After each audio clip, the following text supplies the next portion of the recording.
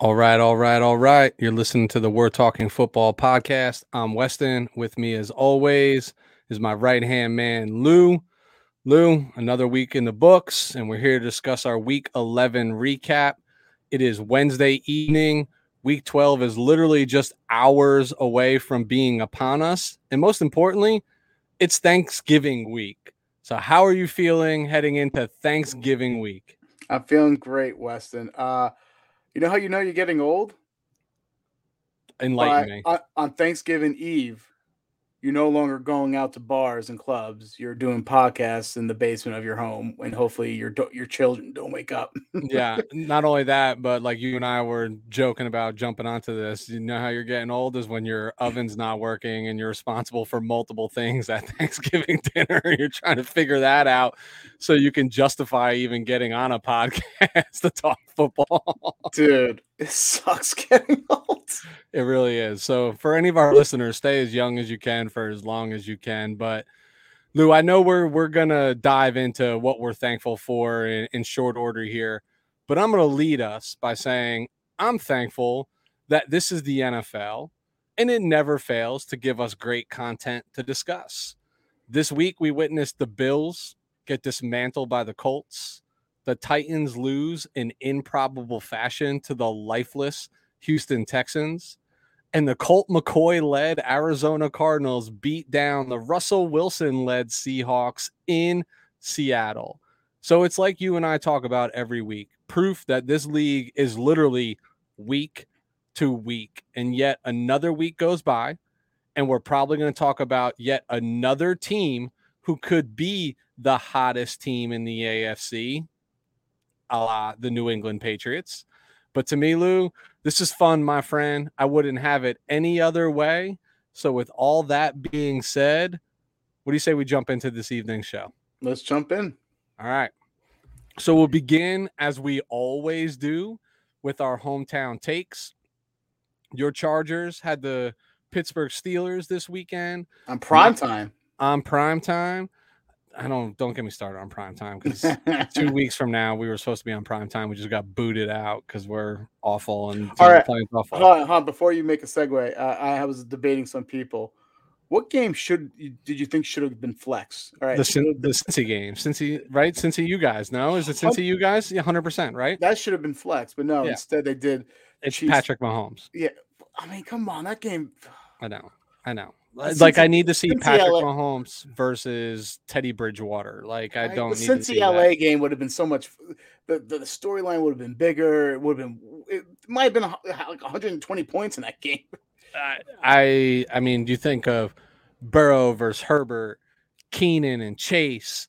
Like it, like Higgins, Williams, yeah, it's Mixon, just Eckler. yeah, like shame on you, NFL. You made the right decision flexing out the 49ers and the Seahawks. I'll give you that. But you Yeah. made the wrong decision on the team that you're putting in there. Although I will say this,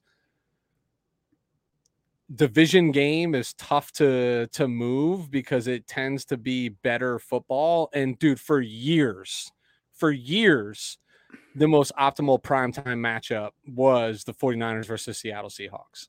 But they're just not the same teams. So I agree with the move. Neither here nor there. But as I was saying, your Chargers had the Steelers. My 49ers had the Jacksonville Jaguars. Like we always do, let's start with you and start with that Chargers Steelers game.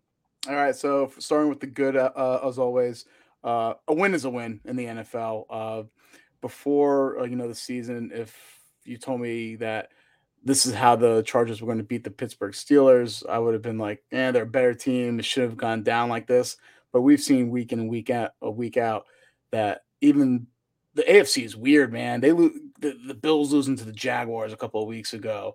The two losses of the Titans are to the Jets and the Texans. So Yeah. like a win's a win. So I don't care. I've always said it, this year, this has been my mantra. I'd rather win ugly than lose pretty. And that is the first thing to start off with the good when it comes to the LA Chargers this past week. In addition, we want to give some quick love to the no-name interior defensive lineman of the Chargers this past weekend. Talking about Joe Gaziano, Braden Fayoko, and Forrest Merrill. These guys held Najee Harris in check The over under for Harris was 80 and a half, I think, rushing yards. I thought that was a lock for him to go over. Apparently, the Chargers have been one of the worst rushing, defenses in the NFL, and they held him to 39 rushing yards at 3.3 yards per carry. That is huge. Dude, they held the entire team to 55 total rushing yards. And we talked about in our pick'em section last week, we both picked the Steelers, and we both picked the Steelers because we thought they'd be able to run the ball at will, and they were not able to do that. No, yeah. And you got to understand, these guys are your fourth, fifth, and sixth string interior defensive linemen.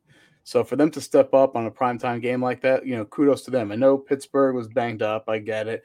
I've been reading and hearing nothing but that. But you still got to go out there and play. And you're a professional. You get paid to play. But the real story of this game was Justin Herbert. He totaled 472 yards of offense and 4 total touchdowns. I'm not going to regurgitate any more stats and bore our listeners. Instead, I want to kind of go back until I can do a quick film study. I thought he showed excellent movement in the pocket, and when everyone was covered, he finally displayed his speed and athleticism. This is where I thought part of his game was lacking. There's numerous times throughout the season, and especially RPOs, I found that he could have, take the ball himself and run for the first down. But this is one of the first times he actually really added that element to his game.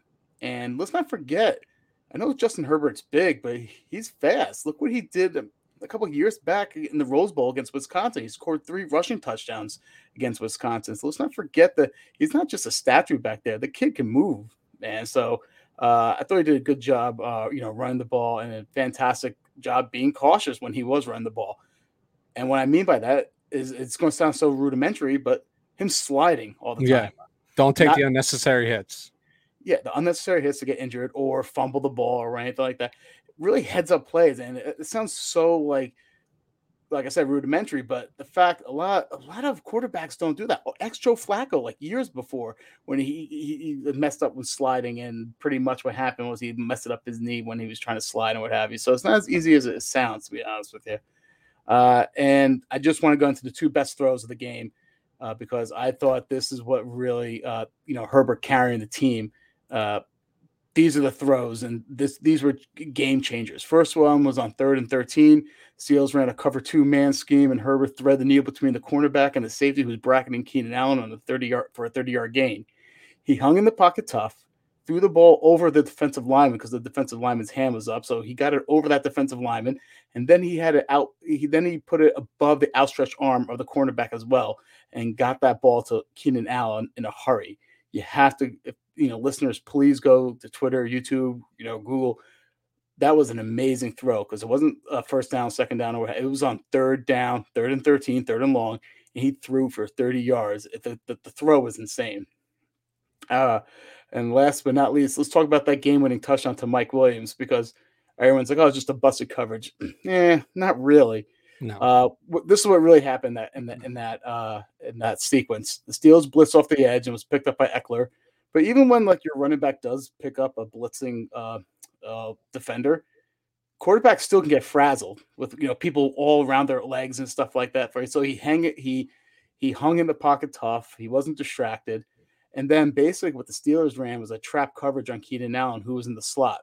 What that basically means is the boundary cornerback peels off of Mike Williams, who was his wide receiver that he was defending, and then addresses Keenan Allen. So they're basically doubling Keenan. And what's going to happen is the free safety is then going to cover Mike Williams. So what happened was Herbert made it look like he was going to go to Keenan in the slot for like a 7-yard gain. It was like 3rd and 5 and what have you. So just to pick up that first down, but he looked at Keenan, looked off the cornerback, and then he threw a bomb, and that's why Mike Williams was so wide open. Those are next level things and progressions from a quarterback in his second year, starting his second offense, his first time in this offense. So for him to look off corners and safeties and what have you, and deliver a strike for the game-winning touchdown where things were starting to unravel, I think shows a tremendous amount of progression for Justin Herbert, and good for him for putting this team on his back and carry them for the victory this week. Yeah.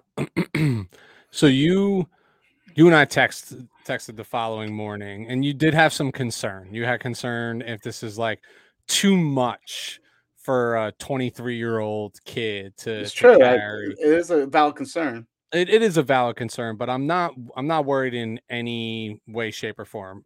First and foremost, what I love most about Justin Herbert is he's an intelligent individual. So I feel like learning curves are drastically shortened.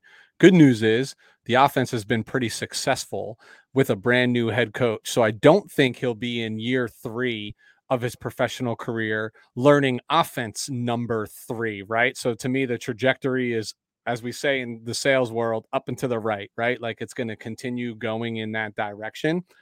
You mentioned some big time throws.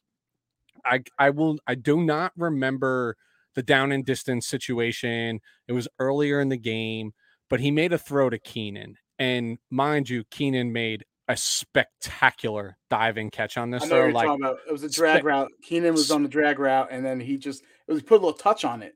Yeah, but it was a spectacular catch, like a better catch than throw. But what I loved about it was the anticipatory nature of the throw, right? Like this is what I talk about all the time with quarterbacks is, and this is going to sound so cliche, but throwing to windows, putting the ball where only your receiver can get to it. So if it's not completed, it's not a turnover, it's not a deflected pat, right? Like it's just not any of those things. And to like you said, he put in the right spot with the perfect touch. And to me, that was again very minor in the grand scheme of this game. But when I'm watching certain things, I watch that and I say, this guy just gets it. Like Lou, I'm telling you, Justin Herbert just gets it. And I think what you're going to see more of while he still has some youth about him is this game was light bulb. Oh, I can run down the field too. I can do those things. Dude, he put 90 yards up rushing. That's Lamar Jackson-esque. And when you asked me how I thought he played, I said, well, he took what the defense gave him. And you know what the defense gave him? The defense gave him lanes down the middle of the field and in between the numbers of 30 plus yards rushes, right? Like it was just, I loved everything that I saw from Justin Herbert in this game. Now, hold on, real quick. Yeah. The reason why I asked you your thought process and how he played this past weekend, because I was torn. I'm like, was he just incapable of making the reads, and that's why he decided just to run for it, or was he intelligent enough to be like, all right, it's not there, I got to run for it. So I watched this game twice, by the way. It's a primetime game. I always record when they were nationally televised. I record and watch it twice.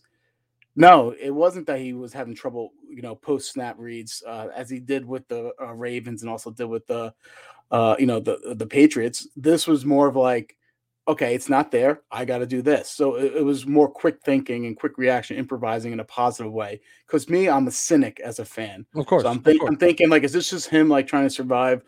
Unable to read the defense, what the Steelers are throwing at him.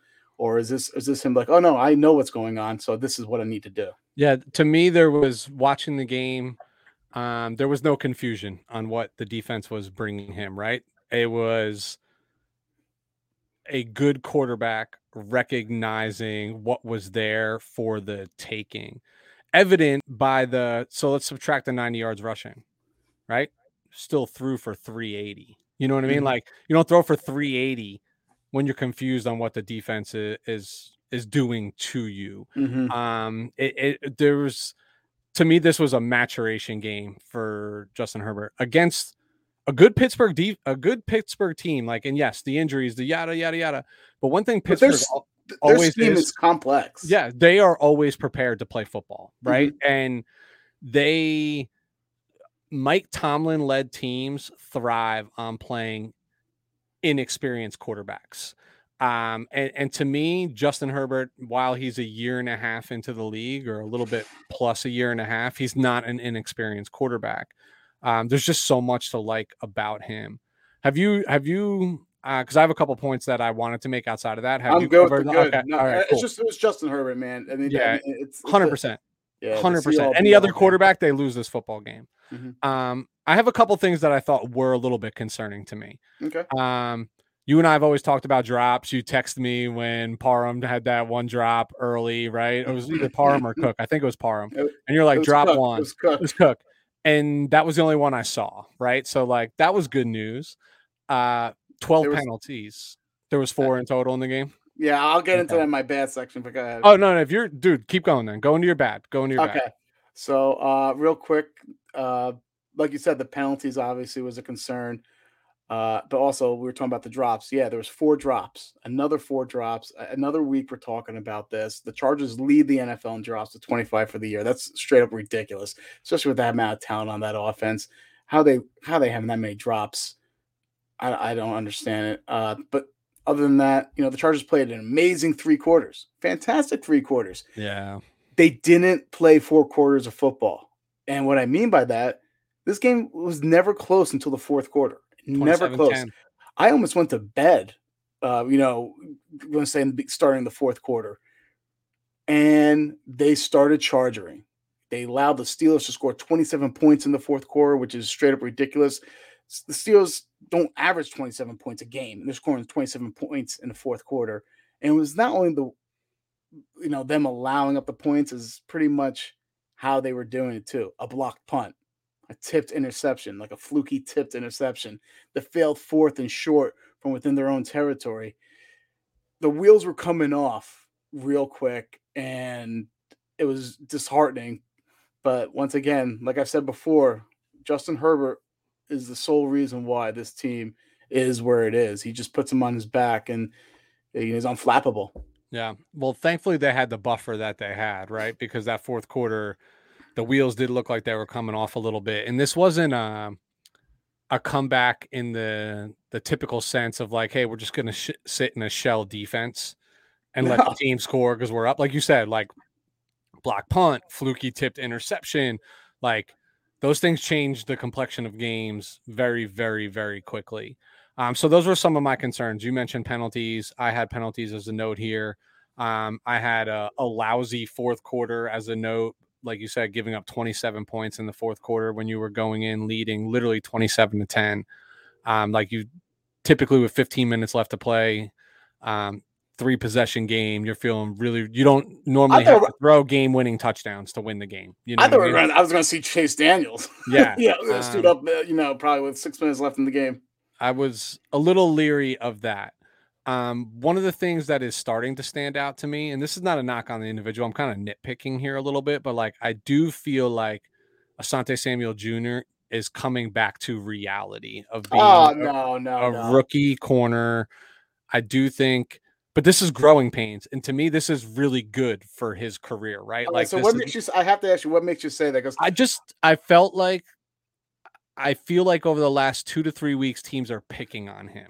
Like they're going at him, right? Where I feel like in the first 5 or 6 weeks of the season, based on how he started the season, they shied away from him. And they're seeing something on film that makes an offensive coordinator say, we got to target 26. I don't see the same thing, but I'm saying that it's becoming a consistent theme. So somebody sees something that we don't see in the game film. I love you, Wes, and I'm going to disagree. What I actually came from this matchup was Diontae Johnson's really good at football. That's also very true. This is what the Steelers do, by the way. They find wide receivers, Emmanuel Sanders, Antonio Brown, Plaxico Burress. You can go on and on and on with all the receivers that the Steelers. That's what they do. They find Juju Smith-Schuster. You name Ward, it. Yeah, Hines. We can keep on going, man. Yep. And Randall L. But that's what they do. They find receivers. So Diontae Johnson, I didn't come away disheartened by Asante Samuel's play this past weekend because he was all over Diontae Johnson, but Diontae Johnson was just making these crazy catches and Ben was putting him where exactly had to be. It's not like he was getting blown off. All right, he had that one bad play against Claypool, but then he had 3 plays against a much bigger wide receiver in Claypool, and he shut him down. Yep. So I'm going to say it's rookie pains, but I think people are overblowing. I still think he's a straight up baller. I don't think he's. I just think people overstating the fact. In my opinion, he only had 1 bad play. Yeah, he left up a touchdown, But did you see that touchdown to Deontay Yeah, Johnson? I'm not even talking about the touchdown. What corner is going to not let that touchdown, Yeah, man? no, and I agree with you there. I think where I'm disagreeing with you is not the caliber of play coming from Asante right now. I'm just saying there's something that these coordinators are seeing. He's being targeted much more frequently than he was earlier in the season. I Don't gotta know say what that means. one other thing, quick. I don't know the stats off my head, but I read something going into the game that Big Ben this whole year has targeted rookie cornerbacks at an astounding high rate. Sure, So I don't care. I don't think he cares who it is. He was gonna target them. and rightfully so, right? I mean, like, listen, Big Ben's a Hall of Famer. He's been doing this a long time. Like, it's Asante's learning on the job, right? Like he's getting fed to the wolves starting week 1 out there, and he's playing good football. What I'm saying is like I'm seeing that there is a maturation process Yeah. for this individual, and look, I make no bones about this. I wanted my team to draft him. I still wanted my team to draft him. I still regret that we haven't drafted him. Like none of that has changed whatsoever. I'm just saying that what my eyes have told me over the last 2 to 3 weeks is offensive coordinators seem to be targeting number 26 at a higher rate than they were through the first 6 weeks is all I'm saying. Yep. Other things that I wanted to call out from this game is what have I been telling you this entire year that like this offense looks the best when the playmakers are involved. That's the most cliche thing you can ever say, right? Like all offenses look good when their playmakers are involved, but you got that this week, right? Like Williams and Allen both had good statistical receiving games. Eckler, 4 total touchdowns.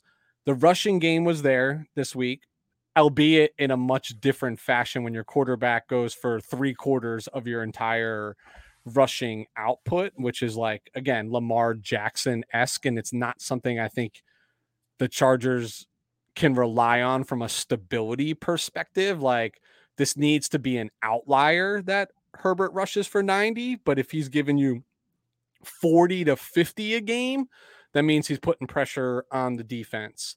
But I thought offensively for all 4 quarters, because it needed to be for all 4 quarters, they did what they needed to do. Obviously, there was just an entire team let down in the 4th quarter, but it goes back to how you started this.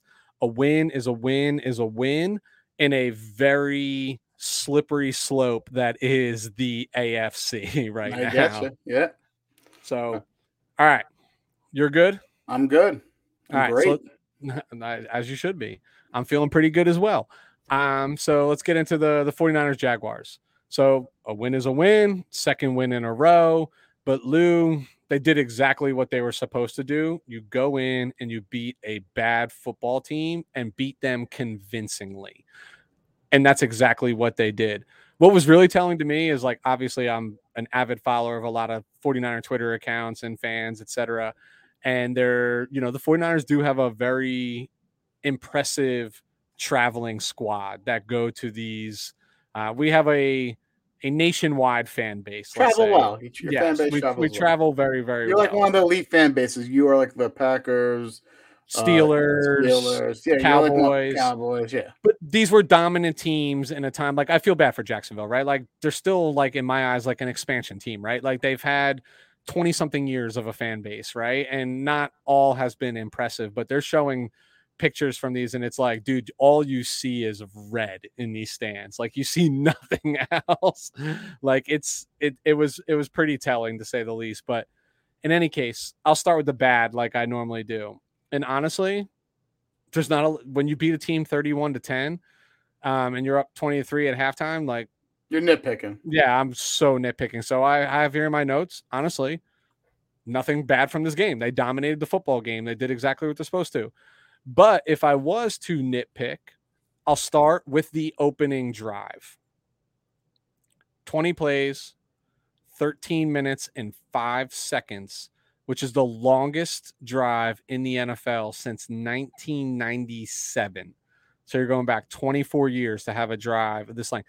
Now, this is what we did to the Rams the week previous with an opening drive that was 18 plays, almost 12 minutes, yada, yada, yada. But we only walked away with 3 points. So that's what I'll say is the negative of that drive. Where I think a lot of fans are misled is it's really, really easy to sit there and say, you're on the 2-yard line. You can still even get a first down without having to score a touchdown. Why do you not go for it on 4th down? And the 49ers did line up to go for it on 4th down. There was communication issues, and they called the timeout, and Kyle Shanahan thought better of it to kick a field goal. Lou, can I say something? I don't mean to interrupt you, but not if you're going to say what I'm going to say, but yeah, you can. That play, I don't know what the play was, obviously, but looking at the alignment of the play, Kittle was lined up as the fullback in the backfield. Mm-hmm. I thought it was ingenious. If I had to guess, and I think this would have worked, it would have been a play action boot to Kittle. He would have ran out to the flat, looked like he was going to block. I think that's automatic. That's a layup. That's I don't know why they called the timeout there. That play would have worked, I thought, 100%. It was maybe play I'm wrong. clock. Maybe it was play clock, right? Is why they called the timeout. And I think Kyle had an kick the field goal. Go back to the same play. No, no, because you already put the formation in somebody's mind, and let's not forget that the defense gets paid to play too. These coaches get paid to coach. So here's where I disagree with 98% of the 49er fans. Is it's really easy to sit there and say, why are you not going for that? If you don't get it, you make a team have to drive 99 yards down the field. Here's why you take the points, right? I would have been fine. I honestly would have been fine with if, like you said, based on that alignment, if that was their play and they didn't get it, I would have been fine. But after the timeout, I was like, no, they need to, before they even came back on the field, I was like, no, they have to kick the field goal here. You have to take the 3 points. And you take the 3 points because you will demoralize a team if you just ran 20 offensive plays, ate up 13 minutes of clock, and you get nothing from it.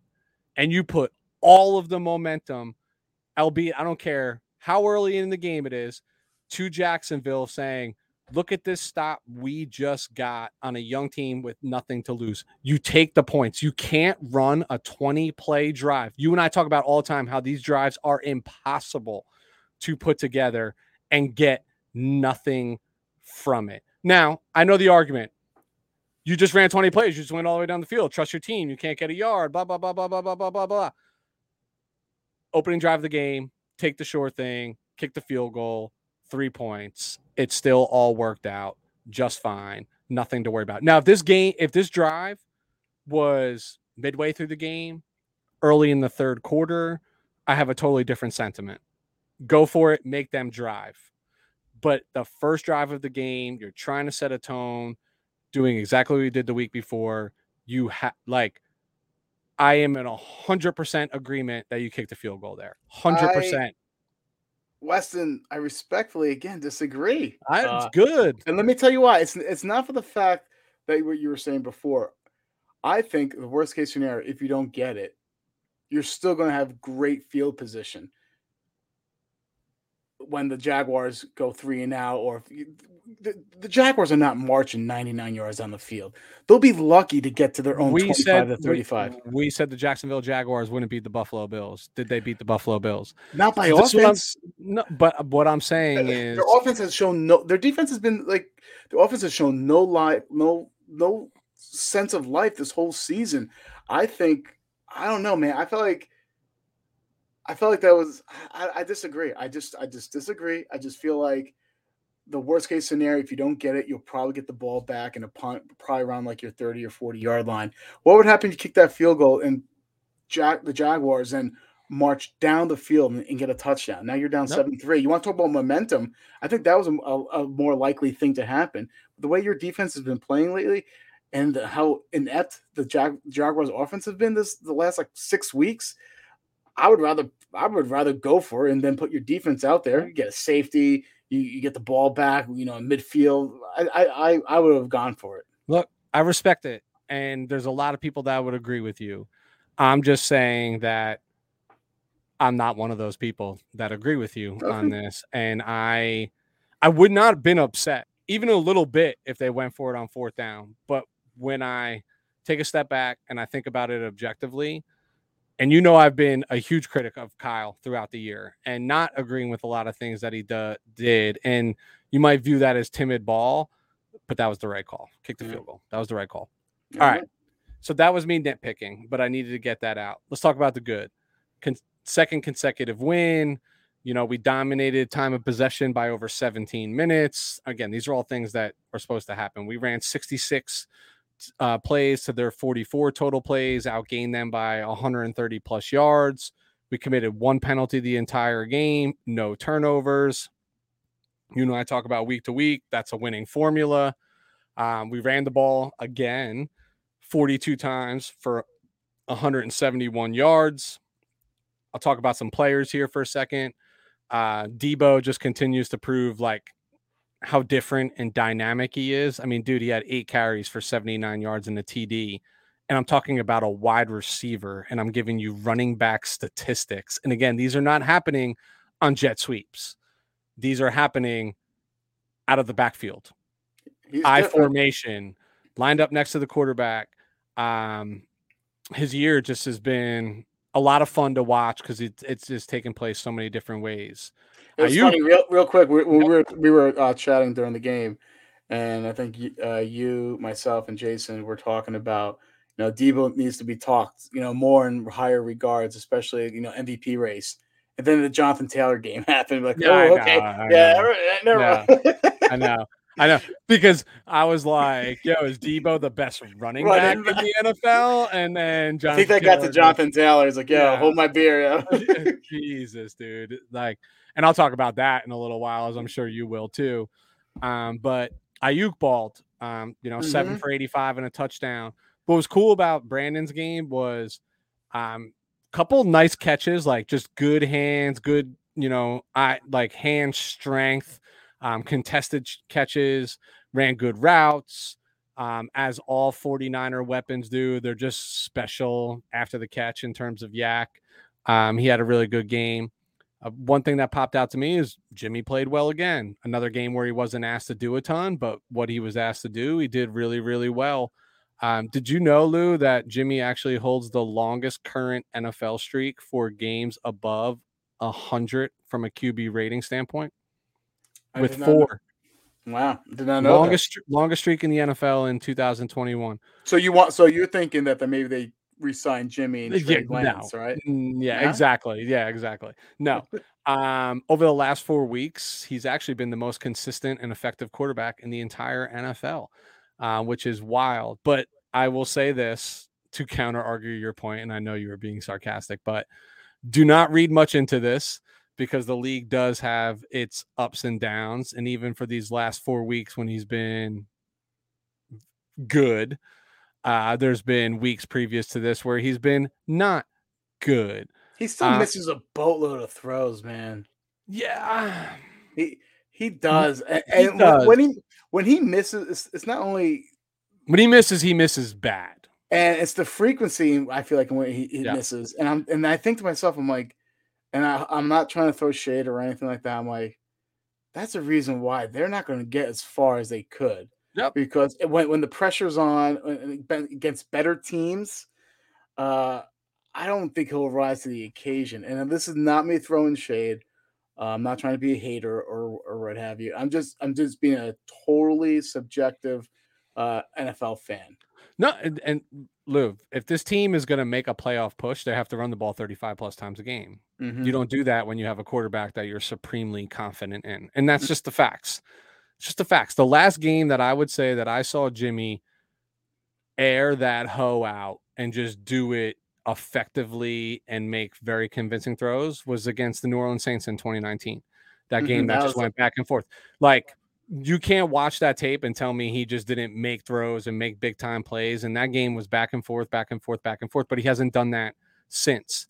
Even in the Rams game, it's not so much the missed throws, it's the missed opportunities that he doesn't take to me that are more concerning, right? Like, now when you add both of those together, then no, because he still might complete a pass that's like a 6-yard check down, but then you go back and watch the film and you're like, what was wrong with that wide receiver that was running down the middle of the field that you were staring at, that all you had to do was put over a linebacker's head which an NFL quarterback should be able to do.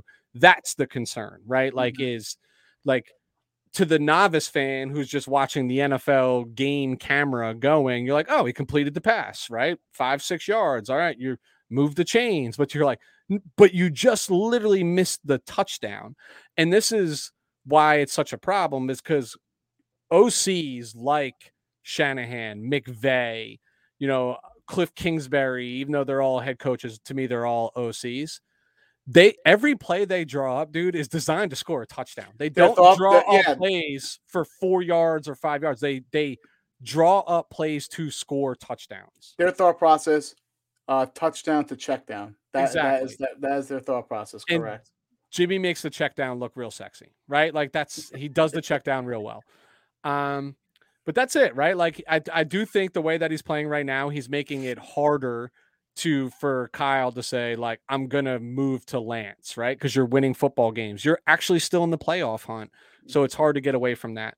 But other than that, there's not a lot to talk about this game. They did exactly what they were supposed to. They beat a bad football team. If this game was close, we'd be having an entirely different conversation. But it wasn't, and it was out of hand early. And it is what it is. And this week we're on to a really, really, really big game against the Minnesota Vikings. Yep. All right. Who has been balling the last 2 weeks. They beat the Chargers 2 weeks ago, and the Packers, an Aaron Rodgers-led Packers team. While Aaron Rodgers actually balled out, but so did Kirk Cousins. Yeah. Kirk Cousins is getting slept on, dude. He's been having a phenomenal year this year, actually. He has been. It's just, and Justin Jefferson is so good. Yeah, it's just Kirk Cousins. When Kirk Cousins is bad, it's bad. It's like, Jimmy G syndrome. I'm talking about like 88 yards total passing. Like, it is like, I know. And that's what people. That and his primetime performances. Is that what people? That's how they see Kirk Cousins in that light.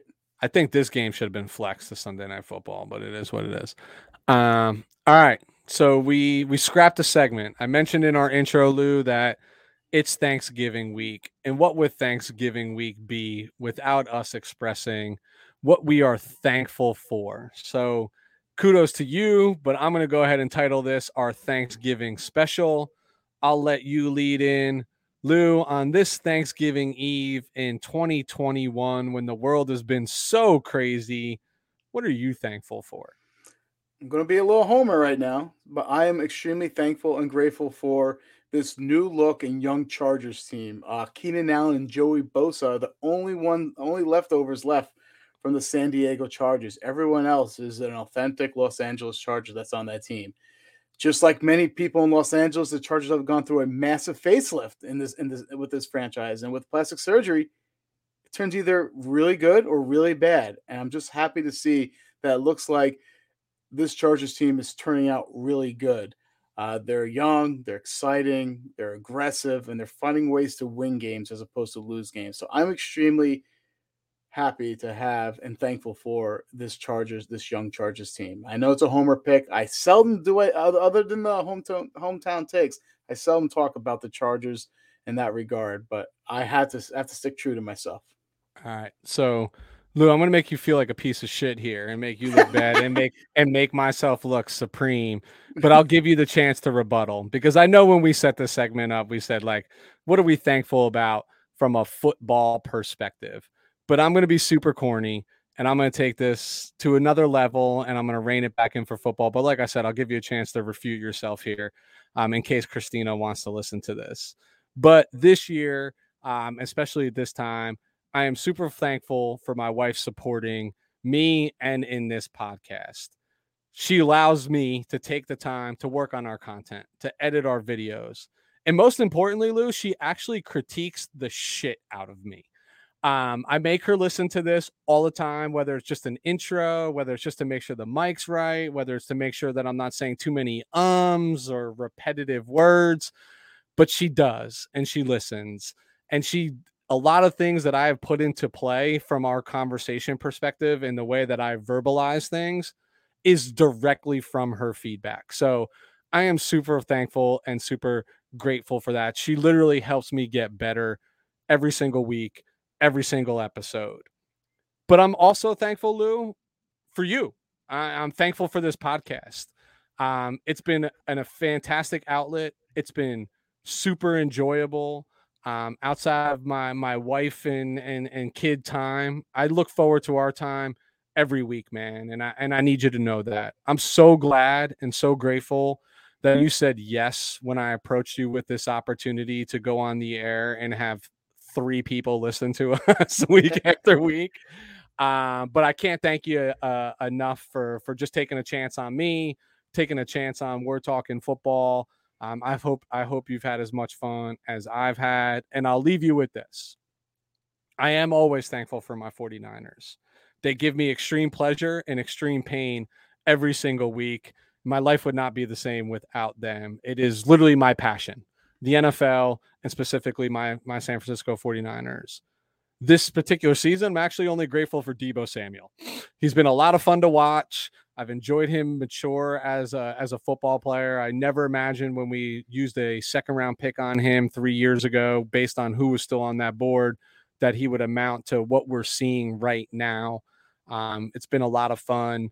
And the way this season's gone, I'm just grateful to be 500 heading into Thanksgiving week. So that is what I am thankful for.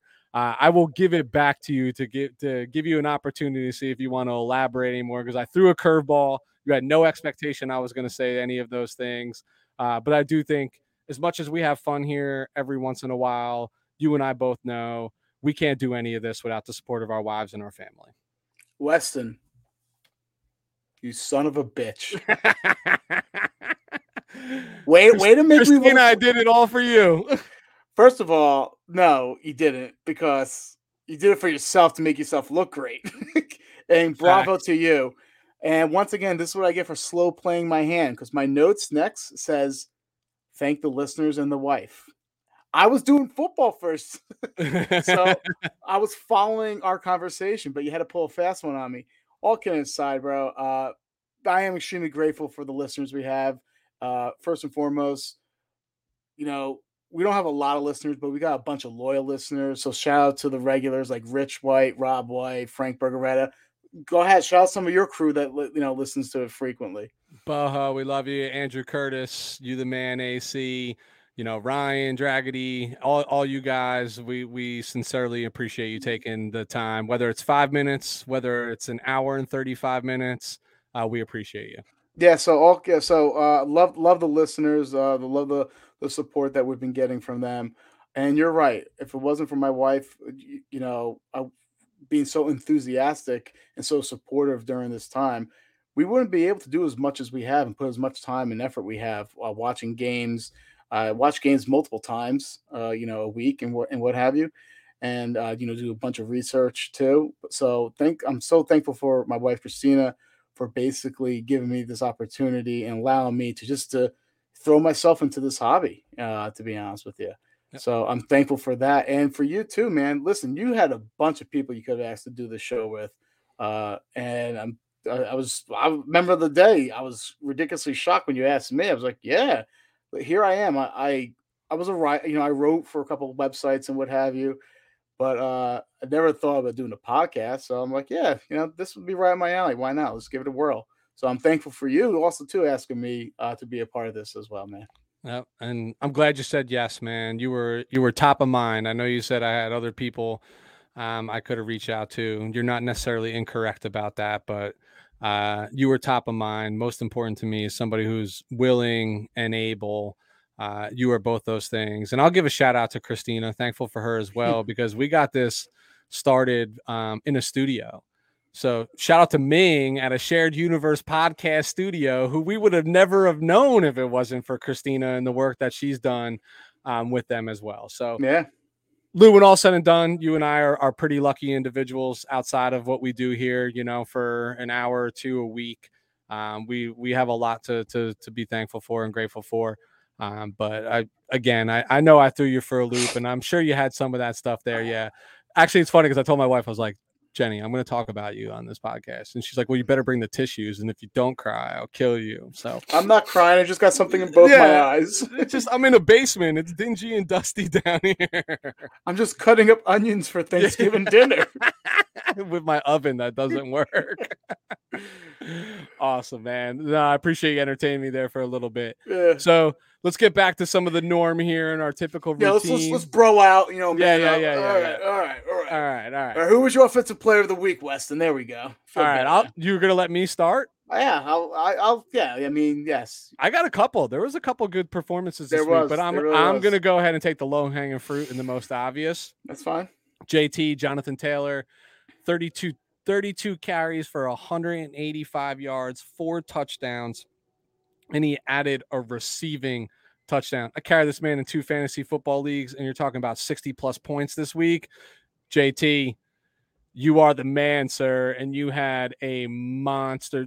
Lou, do the math. 32 for 185. That's a lot of touches, 32 touches. Mm-hmm. It's different if you see like 32 for like 120, but you see 32 for 185. That's still almost 6 yards a carry. That's pretty you know impressive. what that's like? That's like 1997 type football right there. Sure like, is. You're Eddie George type football, dude. Clinton Portis type football. Come on, you just keep on Frank Gore type. Just straight That's up. That's how long Gore's been in the league, bro. Yeah, for real. Hey, shout out to Frank Gore, who is fighting a boxing match against Deron Williams in December. I will be purchasing that fight. All right. Well, I will not be. You can come over for it. For offensive player of the week, like you said, there's a lot. I'm going to give a little love to a player that was not high on coming into this year, Joe Mixon.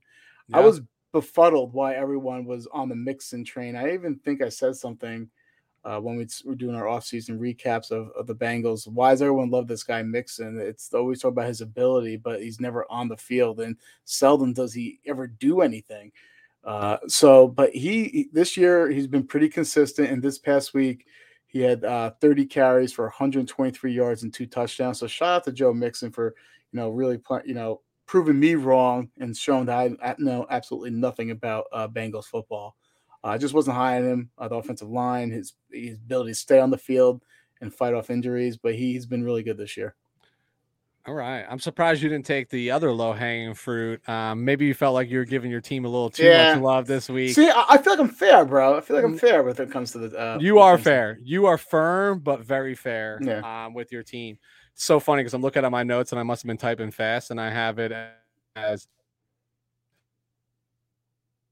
Justin Ian's goalie, like the way that I have it spelled out. I don't have it Herbert.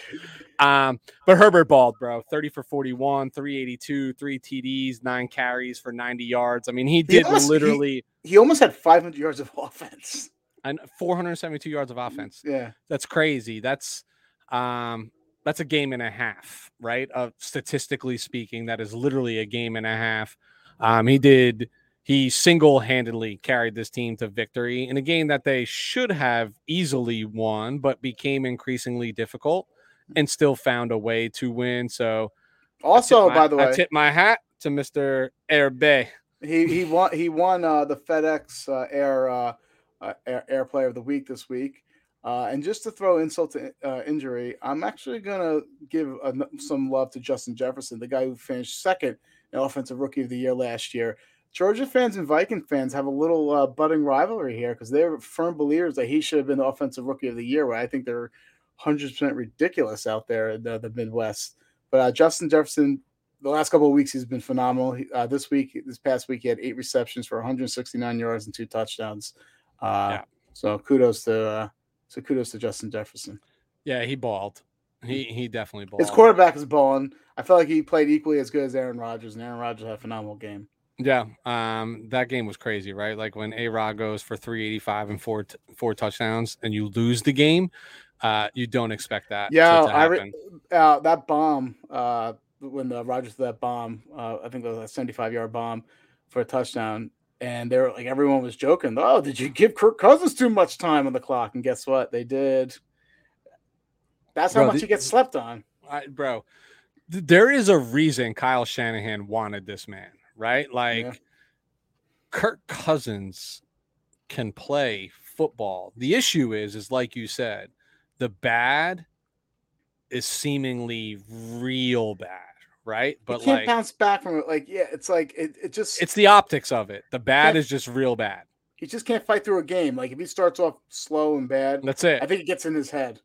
Yeah. I mean, he's like, listen, he's a heady guy, right? Like he's a very passionate guy out there. And I think that's probably to his detriment at times that he's just like, it's the raw emotion, right? So he's probably his biggest fan when he's balling, and he's probably his harshest critic when he is not. He's not that even keel, Hmm. ice in the veins, like type guy Yep. where you don't see the expression change. Like when he's having a bad game, it is visibly obvious to every single person watching the game with the pointing the finger, Hmm. grabbing his head, like, oh my God, how did you not catch that ball? Like Yep. he's not the guy who's like, all right, just get back in the huddle, clap it up, and go right back to that guy, right? Like it's different. He is like the John Starks of the NFL. It's true. For your young people out there, which we probably don't Who have have too no many out idea who there, John Starks is. John Starks was a New York Knicks shooting guard that would either put up 50 points in a game, just launching threes all over the place, single-handedly carrying the Knicks, to a win, or he would shoot 50 times and score 4 points in a game. He's going to win it or lose it for you. Yep. So there's no ifs and or buts with that.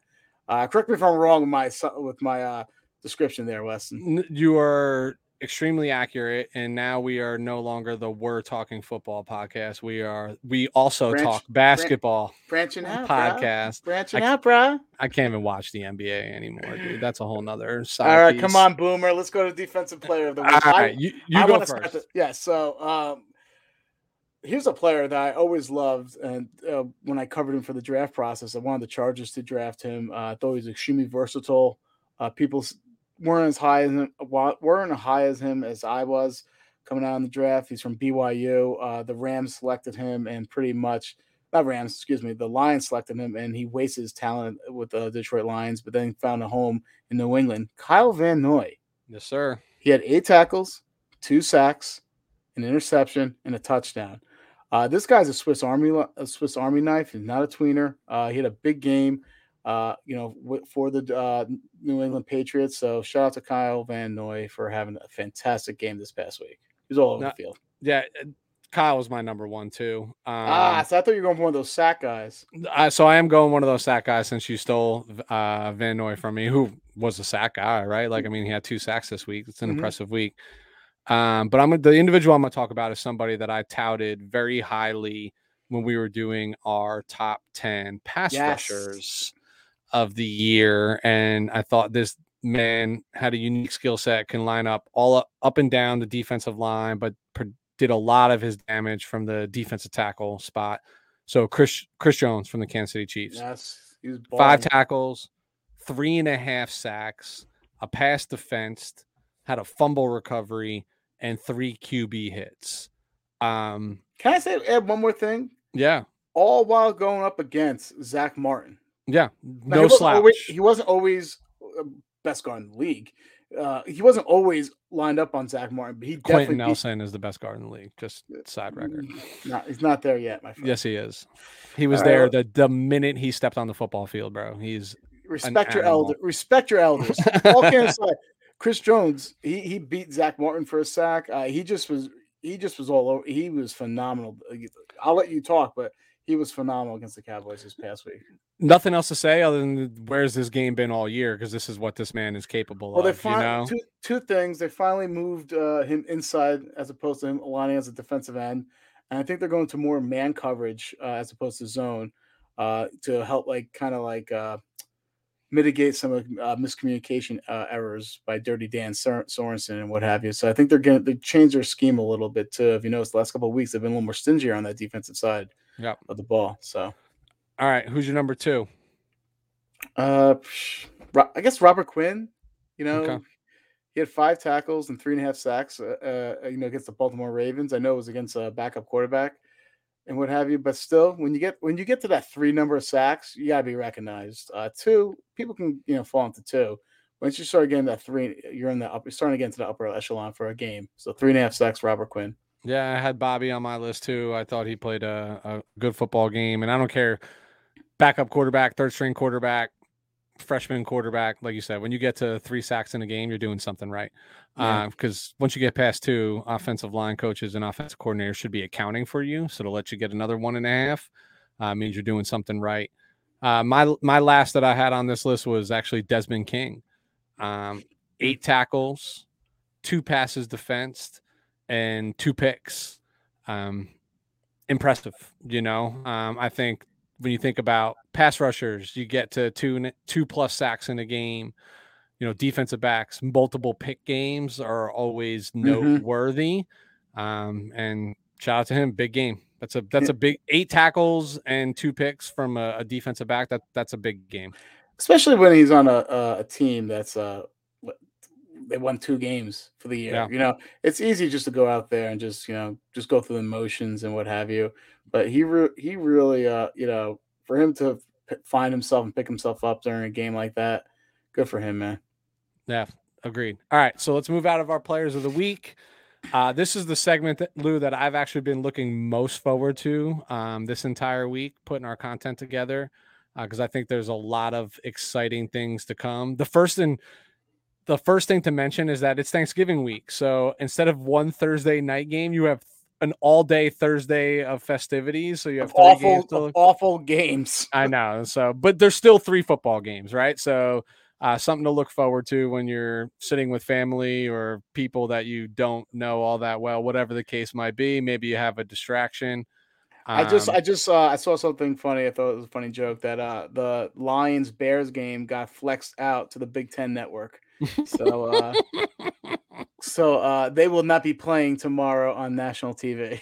Breaking news that Jared Goff is expected to start. Which I think is sure. Okay, fine. Which is, still think that's a detriment to the team at this point. All right. So what are you watching this week? I'm going to be the first to admit that I have 5 games on my list that are intriguing to me. And I'm going to say something about all 5. I don't care. So you got to make it quick, man. My quiche is they're going to be quick. My quiche is downstairs. I don't want it to burn. I got like 7 minutes left. So I'm going to start off, by the way, not with a game. Let's go with a matchup. Jonathan Taylor versus the Tampa Bay rush defense. Tampa Bay has the best rush defense in the league. They allow 784 rushing yards this season, which is the fewest in the NFL. They rank 2nd in the NFL by allowing 3.8 yards per carry. This is that old adage. What is it? The unstoppable force versus the immovable object. Who's going to, especially if Vita Vea comes back because he missed last week, what's going to give? Who's going to bend? So I'm getting my popcorn ready for that matchup because that is going to be a hell of a matchup. So that was my number 1 game. I just think it's more of the matchup as opposed to the game, but go ahead. Agreed, but I think it's the overall game too, right? Like the AFC landscape is consistently shifting. And, Tennessee has a really tough matchup this weekend as well. Indy has a good opportunity here to make some noise in that AFC South and playoff contentions and things of that nature. And they're coming off a really impressive win against what we've all thought is a team that would dominate in the AFC. Lou, it wasn't until a few weeks ago where you were like, they're AFC champs, right? Like based on the way that they're playing against the Buffalo Bills. So they've had 2 impressive weeks in a row. What can they do with it, right? And what now you're looking at playing some of the cream of the crop. You're defending Super Bowl champions in Tom Brady and the Tampa Bay Buccaneers. I think this game will tell you everything you need to know about the Indianapolis Colts. I agree. Are they ready for prime time football? I think they are. I think they are up for the task. And we'll talk about that when we get into our pick'ems. But that was game number 1 on my list. Okay. Game number 2, Tennessee Titans versus the New England Patriots. These are 2 of the top teams in the AFC right now. And you mentioned it before, right? Like when I look at Tennessee, I look at a lot of impressive wins and I look at a few unimpressive losses that I just can't wrap my head around between the Jets and the Texans. And New England's, they're playing well, dude. Like they are arguably pisses me off. Yeah, it's so bad.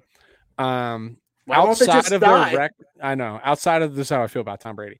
Outside of their record, they're arguably the best team in the AFC right now in terms of how they're playing, how they're executing. They're winning convincingly. They're not just winning these close games. Could I say something? You literally said that I think the week before about the Titans. So hopefully you're I'm the jinx. Yeah, hopefully you're the Maloik there. Yeah, I am literally the Maloik, and we'll talk about that when we get into pick'ems. But to me, this is a big time football game, right? For both teams. Now, good news for both of them is it's a non-divisional game, right? So not a ton of impact there. But a matchup that you could be seeing in the short term in a divisional playoff round or in a wild card playoff round. So I don't think this is the last time these two teams meet, and I'm interested to see this. See, it doesn't do it for me for the mere fact that Derrick Henry is not suiting up. That would have got my gears going, as Peter Griffin would say. But they've smacked around the Rams without Derrick Henry. You know what I mean? Yeah, it's different, man. The Rams are soft. Well, I'm going to talk about that in a minute as well.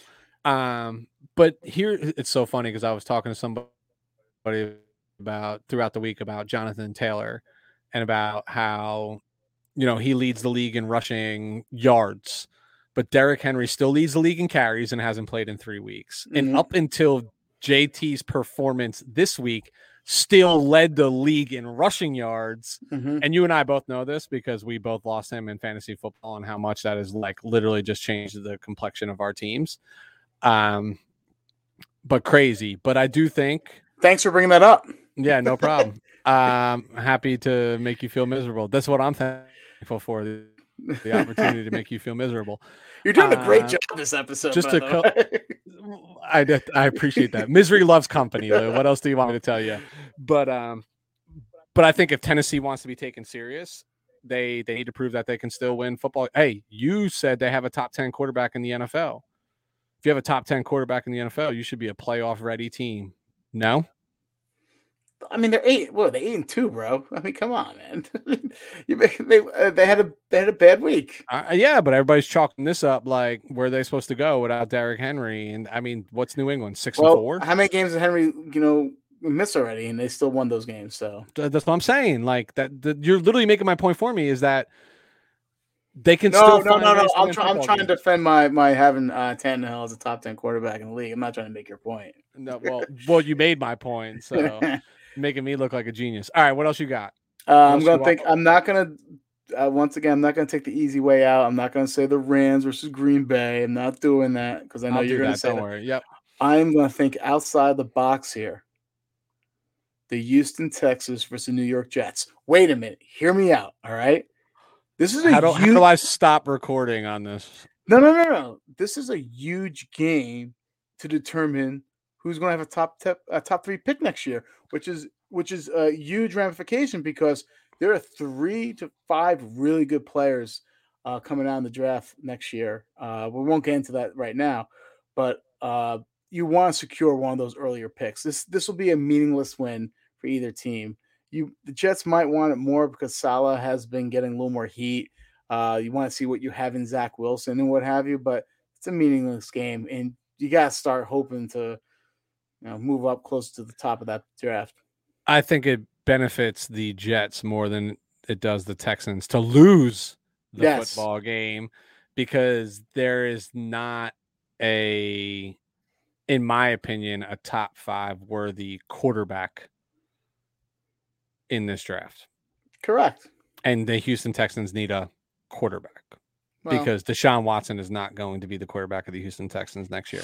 But we have all off season to talk about that. So let's not get into that. I know. I was actually talking to somebody about this. He was asking me how much time we put into prep. And I was like, actually the season's pretty easy, right? Because we have a format. And it's just like new content week to week, but the format's similar. I was like, the off season is the struggle where you got to put in time and hours and all that research. And that's just like making my point, right? Like how excited I am to talk about like where's Deshaun Watson going to play football next year? Please let's not start this right now. I know. All right. So and you're going to start talking about Tua, and then all right, let's just go to your next game. You already know how I feel about that I person. know. And don't let one game fool you because it was against the New York Jets. That being said, so I'll take some low hanging fruit. Actually, I'll avoid the low hanging fruit. I'm interested in this Pitt versus Cincinnati game. Mm-hmm. I loved, you know me, I am the biggest sucker for divisional games. I think they make for the best football. Teams that play each other twice a year, consistently, year over year. Pitt obviously played your Chargers well. They've been winning some football No, games. they didn't. They played one quarter. They played one quarter well. What was that final score? That's all I'm saying, right? Like sometimes it only needs to be one quarter. And that being said, Pittsburgh was still winning games coming into this game. Cincinnati, you know, was the darling of the town early and often in this season. Hit a little dip, maybe trying to find their stride right now. I just think it's going to be a competitive football game like divisional games always are. You got anything else, or are you just going to let me rattle through? Go ahead. I got nothing All right. else. I All told you I got my quiche in the oven, bro. All right. Well, I'll move quick. Okay. So I do have the Rams and the Packers just because of records, right? Two of the top teams in the NFC. What I really want to see is, you mentioned this before, that the Rams are soft and they're coming off consecutive embarrassing losses on national television and going into their bye week. I do believe that the football team will be motivated, but I don't know what that motivation amounts to.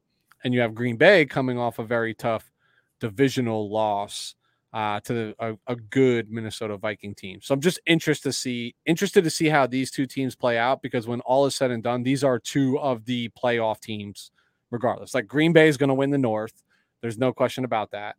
The Rams are still in contention for the West, and if the Cardinals don't cardinal, you know, in the second half of this NFL season, which I don't believe they will.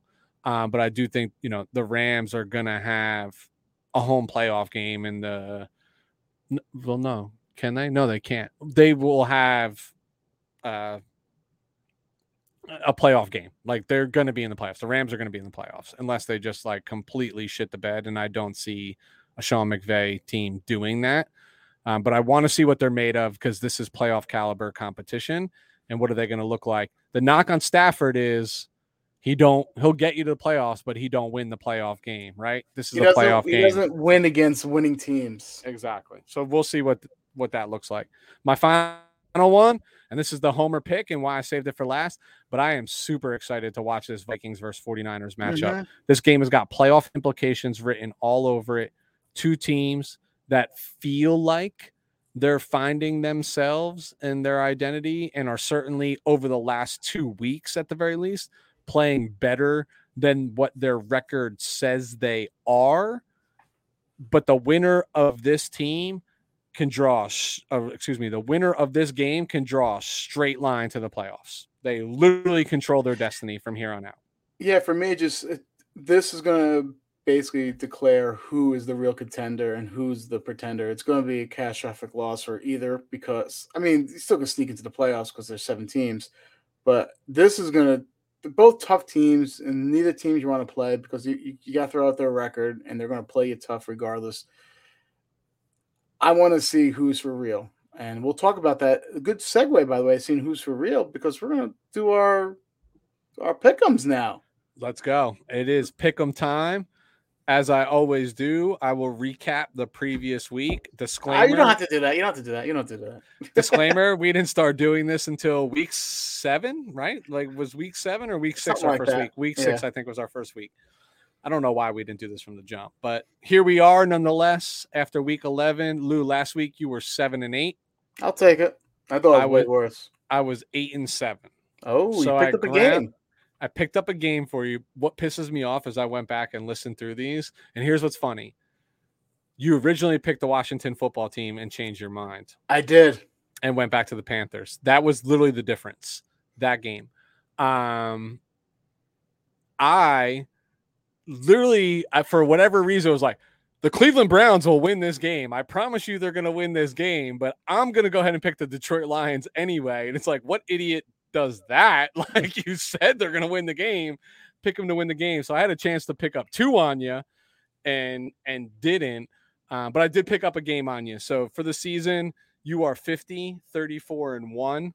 I am 45, 39, and 1. Okay. So I'm going to make my life easier instead of having to go back and do this and listen for 20 minutes as we go through the pick'ems. I've already decided that I'm going to write down who each of us picks so that I could just look at the goddamn score afterwards. This guy is not only the talent, he's not only the voice of We're Talking Football, he's also the producer, the intern. I mean, this guy, what can he do? Bro, listen, we're accepting applications for any data analysts, anybody who wants to do this shit, because this is becoming top heavy to say the least. All right. I already talked about Thursday night, 3 games, or Thursday, 3 games.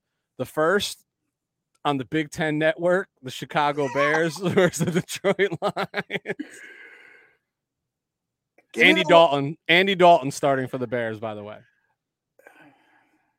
Give me the Bears. Yeah, I'm Bears too, man. Although this game is in Detroit. I know that means nothing. You know what? Was healthier, I would have. I'm taking the Lions, bro. I'm taking the Lions. Okay. I'm just trying to gain a game, and I just feel like if the Lions are gonna win. So when you think of Thanksgiving football, what are the 2 teams you think of?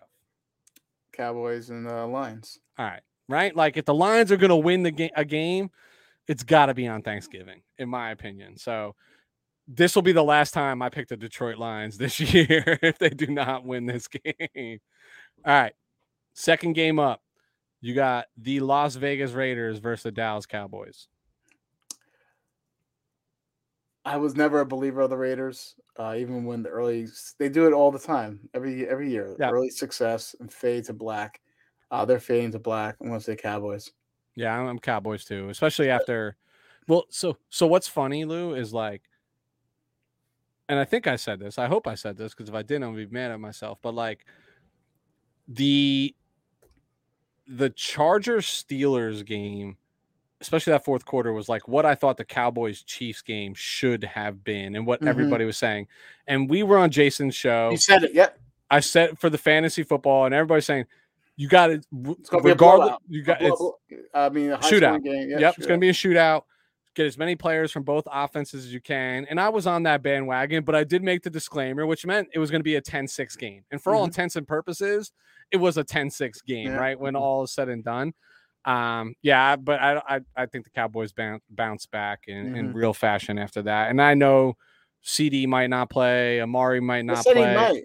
Who, CD? CD, they said CD has a good chance of playing. Amari can't. Either way, like, Gallup balls, Schultz balls, they'll run the football all over Las Vegas. All right, Bills at Saints. I got to go Bills here. Yeah, I have to take the Bills after that loss last week. Could be a trap game, but don't the Bills play New England next week? So I don't think it's going to be a trap game, but I don't think this can be a trap game because you just got smacked, right? Yeah, you got to look at New Orleans. It's hard to get trapped. The traps usually happen when you're coming off a win and you're going into a team that you think you can beat. But when you just got smoked in the fashion in which they got smoked, if you're not up for this short week in this game, like that's really telling for the Buffalo Bills. So New Orleans injury list is longer than the ingredients in my quiche. I'm telling you right now. And just got smacked by Philly, which. By the way, dude, Philly is making a playoff push, which is pretty crazy to begin with. Yeah. All right, so let's get into the Sunday matchups. Steelers-Bengals in Cincinnati. I'm going to go Steelers. I'm going Bengals. Okay. I just like – They're getting a lot of – the Steelers are getting a lot – they're getting Fitzpatrick back. They're getting Watt back, Hayden back. I mean – those are big. It tips because it's in Cincy for me. That's it. Okay. All right. I mean, it's literally that's why it tips. Tampa Bay at Indianapolis. I'm going Tampa. So I'm going Tampa too, and I'm going Tampa because I just feel like momentum is a real thing in the NFL, right? And you just came off this monster win against the Buffalo Bills, like. it's really hard to duplicate those performances. And the Mm-hmm. way that they did it was by dominating the run game, which, if you go back and listen to when we were talking about the Bills Colts game, yes, we both picked the Bills, but we both said this game would be a lot closer than people would think. And And we it would wasn't said this, really. it wasn't, but I'll we be said honest. because of the run game, right? Yeah. Like where the surprise was. I mean, The dude, defense. Wentz threw for like 100 yards in this game, literally Yeah. like 102 The or Colts 106 defense yards. is what surprised me. 100%. We thought that Buffalo would be able to throw the ball all over them, Yeah. but they didn't. So I'm going TB12, Okay. i.e. TB here as well. Yep. All right, Carolina at Miami.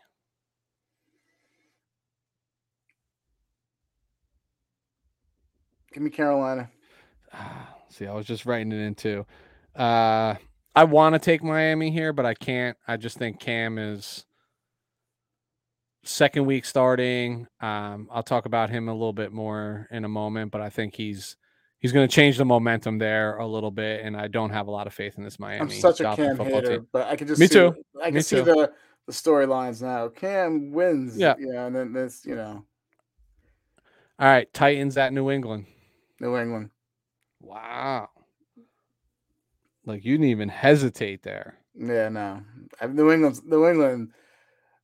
Now they have two running backs that can run the ball.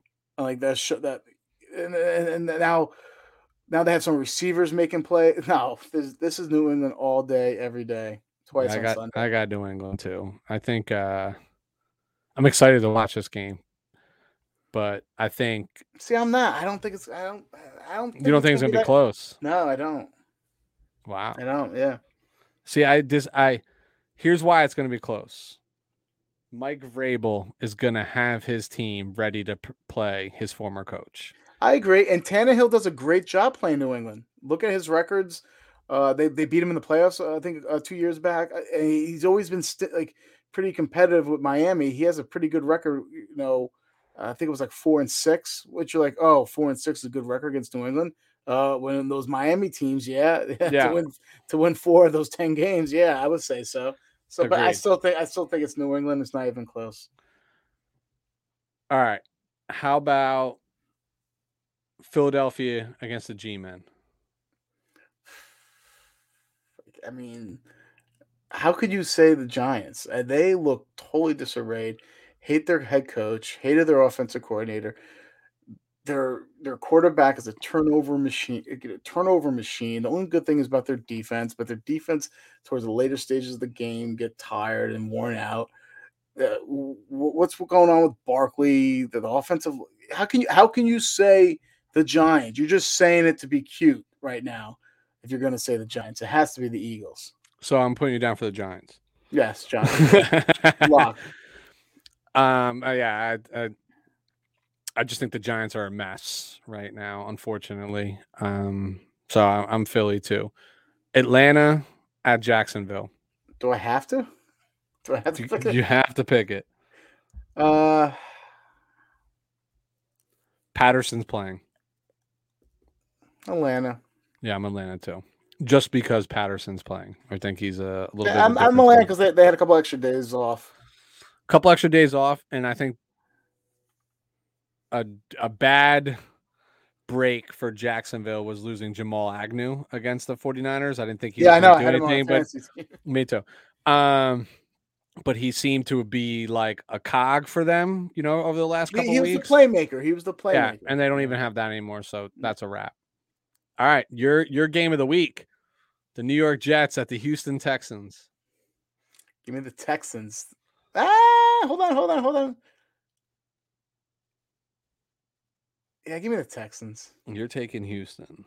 All right. I do want to take the Jets, though, because that would be so Jets-like to win a meaningless game. I'm taking the Jets. I'm taking the Jets. Yeah. You son of a bitch. Here, you got to think about it. I can just hear, WFAN, Yeah, I totally agree. Why they try to win this game? Yeah. I was all over it to your point. Like, this is something the Jets would do is win a game that totally mess it up. Yeah, that's just like stupid to win, right? Like, could have Trevor Lawrence, but you went ahead and won a football game last year. Yeah, I'm going Jets. All right, I'm going Jets too. All right, Chargers at Broncos. Broncos always play the Chargers tough. I think they're 5-15 in the last 20 against the Broncos. All that being said, though, I'm Chargers here. I am. This might have been one of the first times I'm picking the Chargers. I'm going Chargers. Maybe I should pick the fucking Broncos. I don't know. I'm Chargers. Rams, Packers. In Green Bay.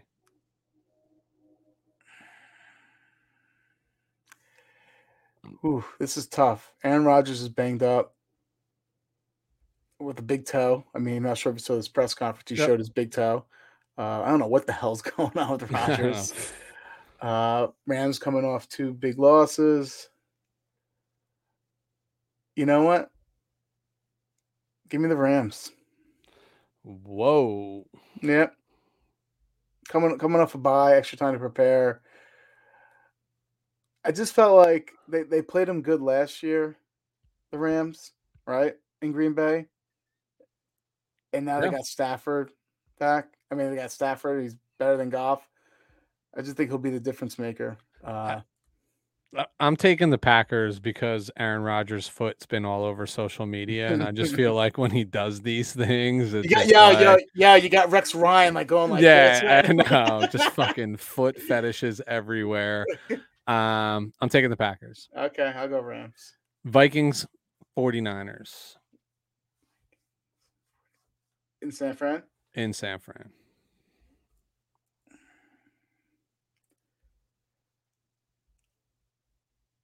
I'll take San Fran.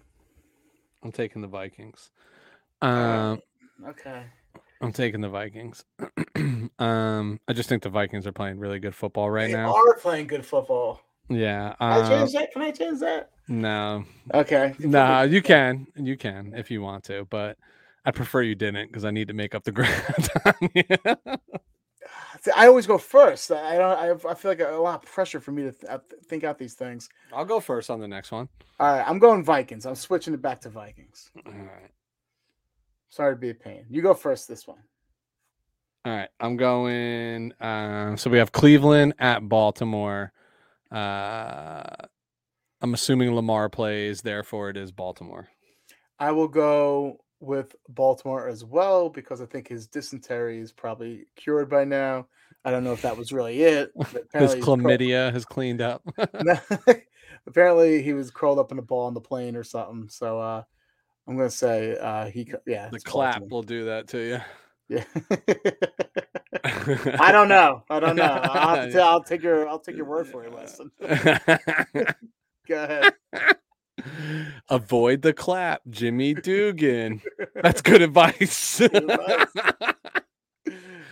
One of the all-time greatest movies. You know what movie I'm referencing? Yeah. All right. So I had said this one time to somebody at a work function across the country, and I was like, bro, A League of Their Own is like literally one of my favorite movies of all time. They're like, are you serious? I'm like, have you watched this movie? It's fucking phenomenal. I came back to work in my entire like cubicle, and this is years ago, bro. This is like 8-9 years ago. My entire cubicle was decked out in printed pictures of scenes from A League of Their Own. That's like they literally got back early from this trip to like decorate my entire office cubicle in pictures of it. And I was like, I'm not even I'm not even embarrassed that you did this. Like the movie, look at the lineup in that movie, dude. It is out of control. All right, final matchup here. Seahawks at Washington. The Seahawks, has to be Seahawks. They lost 2 in a row, right? Well, they lost more than 2 in a row, but they lost 2 with Russell. The last 2 with Russell, yeah. Yeah, I'm going to say Seahawks. I so badly want to say Seahawks just because this game's away. It's on the East Coast, but it's a primetime Monday night game, so it doesn't really matter. Yeah. I'm gonna have to take the Seahawks too. Yeah. I don't want to. I think Washington's playing good football, but I've Russell Wilson ever lost 3 in a row since he's been a starting quarterback? The answer is probably not. Probably not. And I don't see that breaking against a Washington football team. All right, so there you go. Makes it a lot easier for me now that I have them all written down. All right. Go back and listen to. Love that. All right, let's get into our final and favorite segment of the week here, Yeah, Lou. it's fancy football time, and the quiche timer just went off. So let's bang some of these out real Let's go. quick. You All keep right, talking about this quiche. I feel like it's going to burn your fucking house down if you don't get to dude. it. To be honest, I don't know what the fuck a quiche is. I know you don't. I I know. know. I know. You think I fucking eat quiche? All right. So the first guy I'm looking for this week, I want to give the Jets some love. We easily rank on them week in and week out. We could anyway, but how about Elijah Moore? He's just coming off a huge game, 8 catches, 141 yards, and a touchdown. Now he's going against Houston in their awful defense. Um, I'm going to say Elijah Moore is a guy that I'm trying to input in my lineup. Yeah, I have Elijah on here too. I have him like my third guy. But I would just say every time I call his name, he usually flops. But I just think this Yep, matchup against the Texans, who've makes too just much been, sense. yeah, they're just porous against NFL wide receivers this season. So I think that's a good play. My number one start of the week is actually your least favorite player, maybe your least favorite player in the NFL, close to one of my least favorite players in the NFL, Super Cam Newton. I think he was a borderline start last week. This week against Miami, I just think you have to play him. If you're in a super flex league, tune in when we join Jason on Sunday because I'm sure this question is going to come up a whole bunch, and I'm not going to waver. I just think he's playing with some confidence. He's kind of back in his groove. He's well rested, mind you, compared to most quarterbacks at this point in the season. And I think he's just a red zone threat. And if this game goes the way that I think it will, I think he legit is rushing for at least 2 touchdowns. Rushing for touchdowns, right? Okay. So if you're in I don't know why you would be, but in a CBS sports league where passing touchdowns only count for 4 points, but rushing touchdowns count for 6, I think he's going to have a favorable game for you. So that's my number one is Cam Newton. My number 2 is Melvin Gordon versus that All right. awful rushing defense of the Los Angeles Chargers. You got a revenge game, A, coming off a bye, B. And also the Chargers defense, I know last week, I think it was an aberration if you ask my honest opinion. They can't stop the run, and everyone's going to be so quick. Well, wait a minute. What about Javonte Williams? Believe it or not, their carries are pretty much identical. I actually think Gordon has like 10 to 15 more carries than Williams throughout this whole process. They have stayed true to them, split being a complete running back by committee. So I still think if when the Broncos get in the red zone, they're going to try punching in with Gordon to really rub it in the Chargers' wounds there. Yeah, listen, you called this out a few weeks ago of that. I think when we had Jason on our show about Melvin balling, like he's just been playing really, really well, right? And it's making it hard for Javonte Williams to take over as the full bell load, cow for the team. Yeah, exactly. And like when I watch, I'm just like, God, like Melvin didn't have this juice last year, maybe even the previous year. Like he's playing inspirational football, and he's playing good football. So I love the call. And like you said, outside of last week's performance from your defense, right? Seemingly teams have been able to run the football against the LA Chargers. So my final one here, and this is a long shot, Lou. Like this is a desperation Hail Mary that could pay huge dividends. Do it. Or it could sink your battleship. Here we go. And the only reason why I bring this up is because I am toying with this idea myself. Matt Breida from the Buffalo Bills. Interesting. Yeah. So Buffalo is struggling in the run game. They're struggling all year. Their best running back is their quarterback. It is Josh Allen. Devin Singletary struggling to get going. I have Zach Moss in a league, that very same league that I lost Derrick Henry. Chase Edmonds has been out. I'm now filling in with like Donta Foreman and Zach Moss. And I went and picked up Breida off the waiver wire because I heard something from Sean McDermott, that this could be, or at least Buffalo media is reporting that this could be Matt Breida week on a short week. Last week, he put up 18 fantasy points. He had a receiving touchdown, a rushing touchdown. My concern is garbage time. Is he going to get what he's supposed to get. Garbage time would actually favor him because he's a better pass catcher than he is running back, in my opinion. Having him as a 49ers running back in the past, like he is very effective out of the backfield, catching the ball. Very effective, and he's underutilized. It's playing against the Saints. The Saints defense is formidable. Yeah, they're like ranked second or third against the run. Like they're right up there with Tampa. But you gotta hope that maybe Buffalo goes out to an early lead and it gets out of hand, and then they just run out Breida there. And Zach Moss hasn't been the same since that concussion, man. The last 2 weeks. So I'm going to argue with here for a minute. I think this plays more favorably if it's a competitive football game than if they get out into the lead. Because if Buffalo gets out to an early lead, I think you see a lot of Zach Moss. I think you see a lot of Devin Singletary.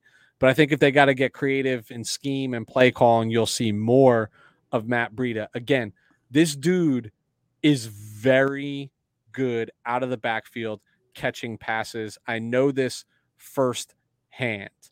But again, it's against the Saints. To me, you play this, man, if like, let's say you're in a Yahoo league and you're looking at your matchup this week and the team is favored, you're favored to lose by 30 points. Let's just say that's the reality. I think right now, if you went and looked at Matt Breida's projections for the week, it's like less than 2 points. It's literally less than 2 points. I think that's where you take the flyer on this guy to say like, all right, I'm going to lose anyway. But if this guy gives me 18 to 20, 15, if he gives you plus 10, it's a win, right? Like compared to what it is. So no risk it, for me. No risk it, no biscuit. Bruce Arians, baby. Yeah, you stole the words out of my mouth. Sorry, man, I'm quick with it. All right, Lou, that wraps us up.